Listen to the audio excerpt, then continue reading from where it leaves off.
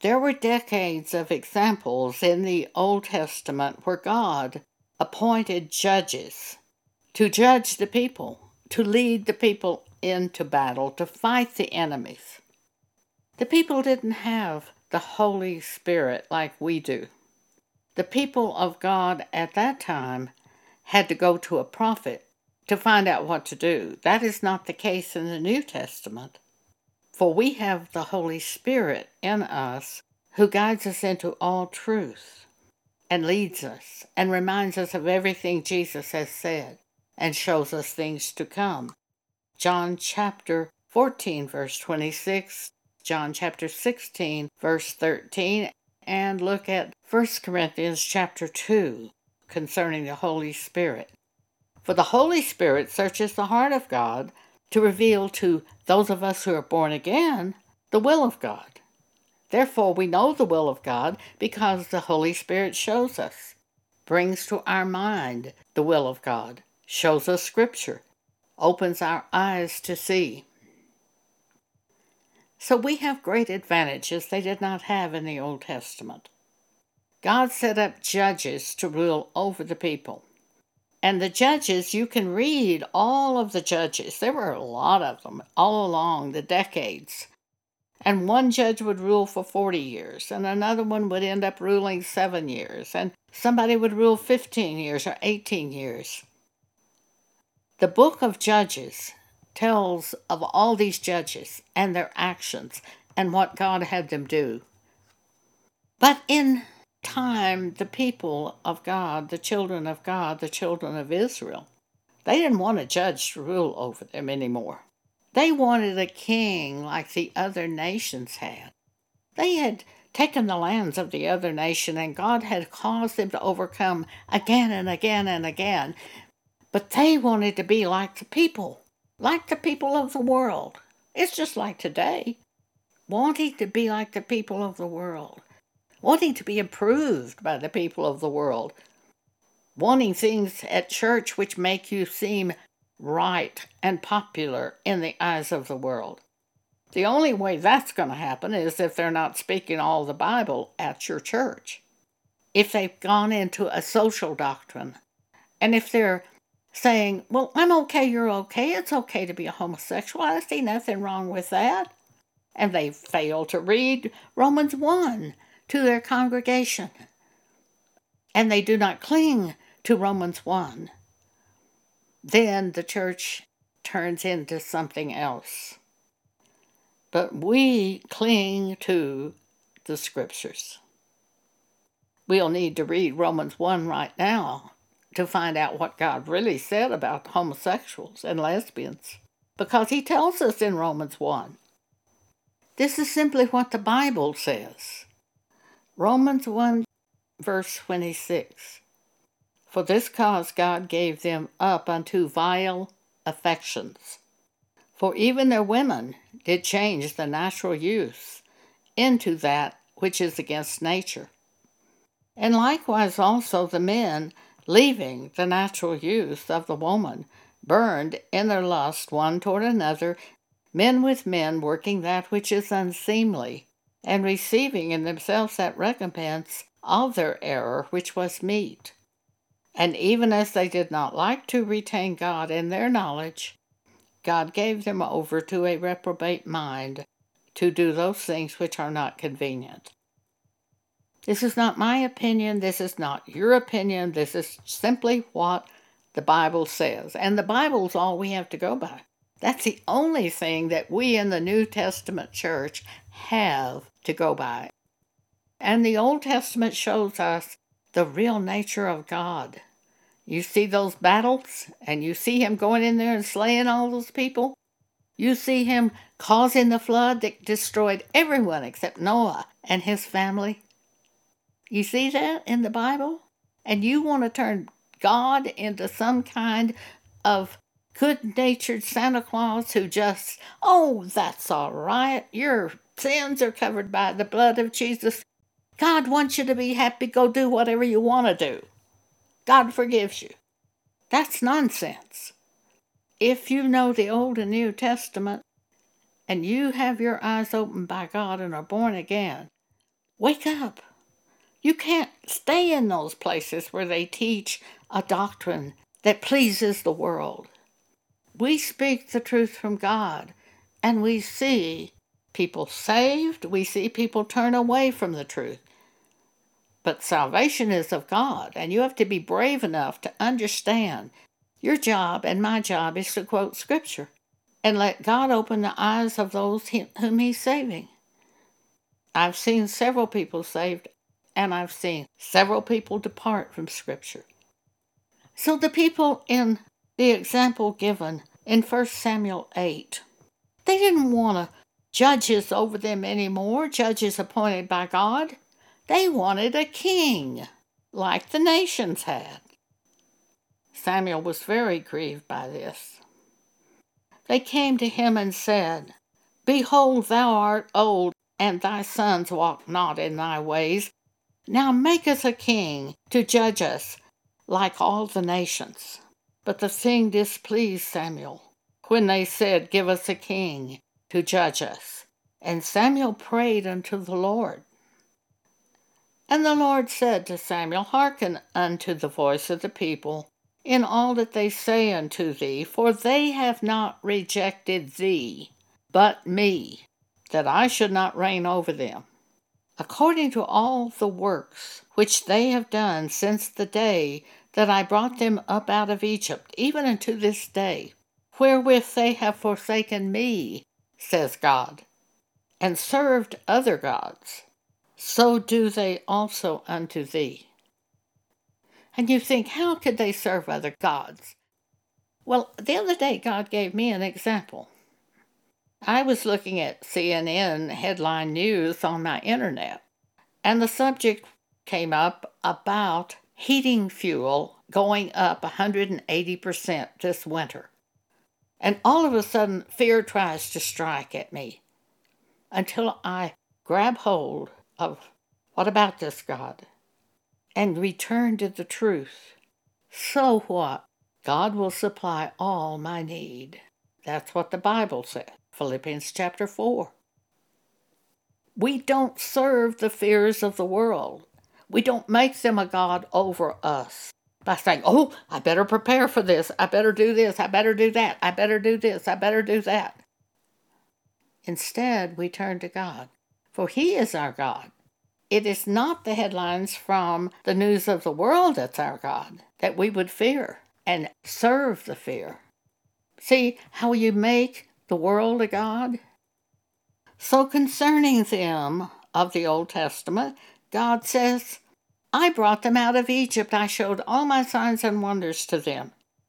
And I led them safely. And their shoes didn't wear out in all those 40 years that I led them. And yet they want to forsake me and have a king like the nations of men. So God said to Samuel the prophet, let them have their king. Now therefore hearken unto their voice, howbeit yet protest solemnly unto them, and show them the manner of the king that shall reign over them.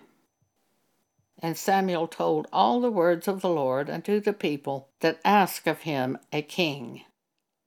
We read these Old Testament passages sometime and we say, how could they do that? With all these examples of God, how can we do it?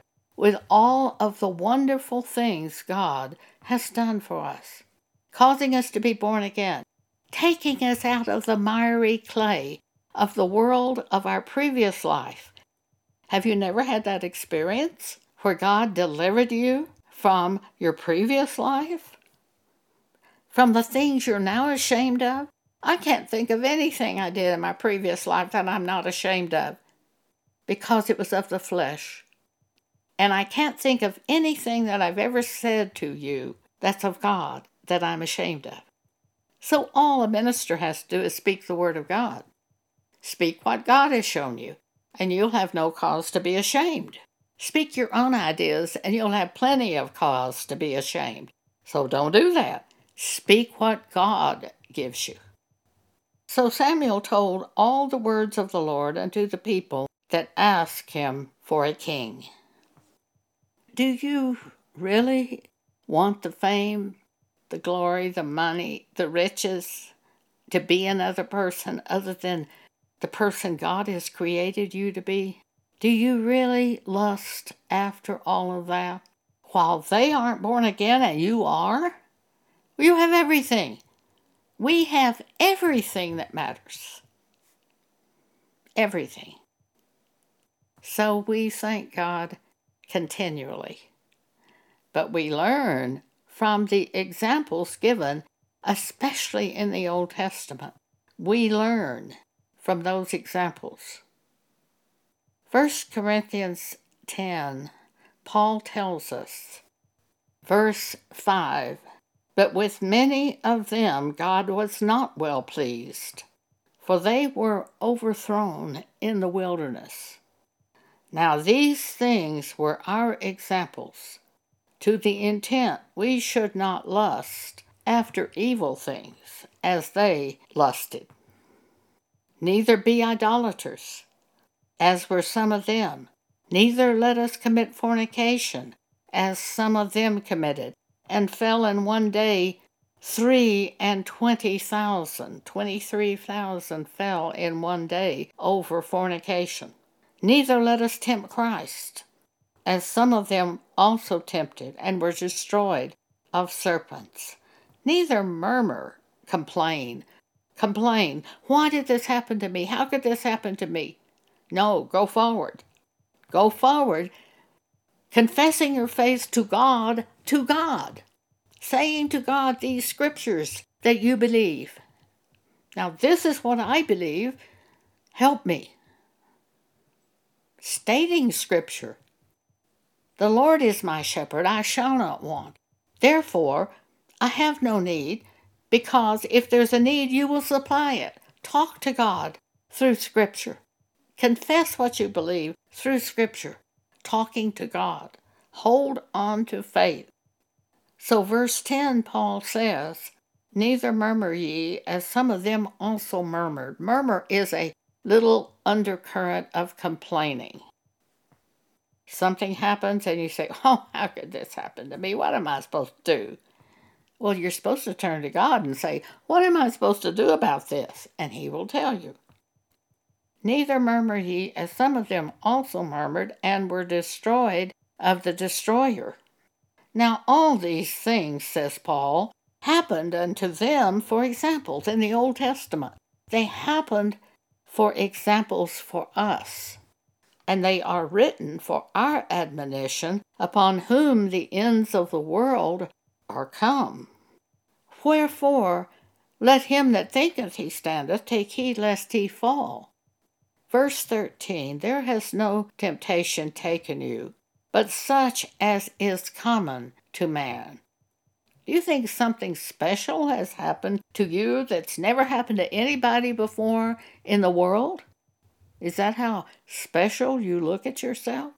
Well, Paul says, "There hath no temptation taken you, but such as is common to man. But God is faithful, who will not suffer you to be tempted above that ye are able, but will with the temptation also make a way to escape, that you may be able to bear it." Whatever it is, God will make a way to escape. You may have to wait a while, but He won't let you be destroyed when you're turning to Him constantly and talking to Him and telling Him what you believe about the Scripture. Confess Scripture to God. Hang on. It will get rough in the end times, for the churches have gotten so ungodly, who can go to them? For they turned from the Scripture, some little portions of Scripture, and out of Christ moved in. So that's not going to be your faith. You can't have faith there. Your faith must be in one thing: the Word of God, the Bible, the New Testament Bible, the promises of God. And many promises of God in the Old Testament apply to us today. Isaiah 54:17 is one of those. One of those promises: "No weapon formed against thee shall prosper, And every tongue that would rise against thee in judgment, thou shalt condemn. This is the heritage of the servants of the Lord. And their righteousness is of me, saith the Lord, because they're following me. Because it was God who told me to do that. Therefore, my righteousness is of God, because He told me to do it in the first place. It's fine to say, God, you told me to do this, and I'm doing it. Just let God work it out and be God. You don't have to work this out. Put your trust in God. Let's look at Isaiah 26, verses 3 and 4. A promise of God to us. Thou wilt keep him in perfect peace, whose mind is stayed on thee, because he trusteth in thee. Trust ye in the Lord forever, for in the Lord Jehovah is everlasting strength. The Lord is the Word, the Holy Bible, the Holy Scriptures, the New Testament Bible.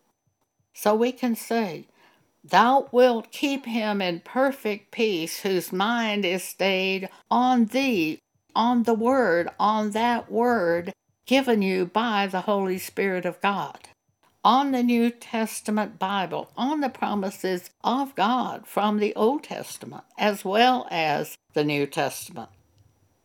Trust in the Word of God.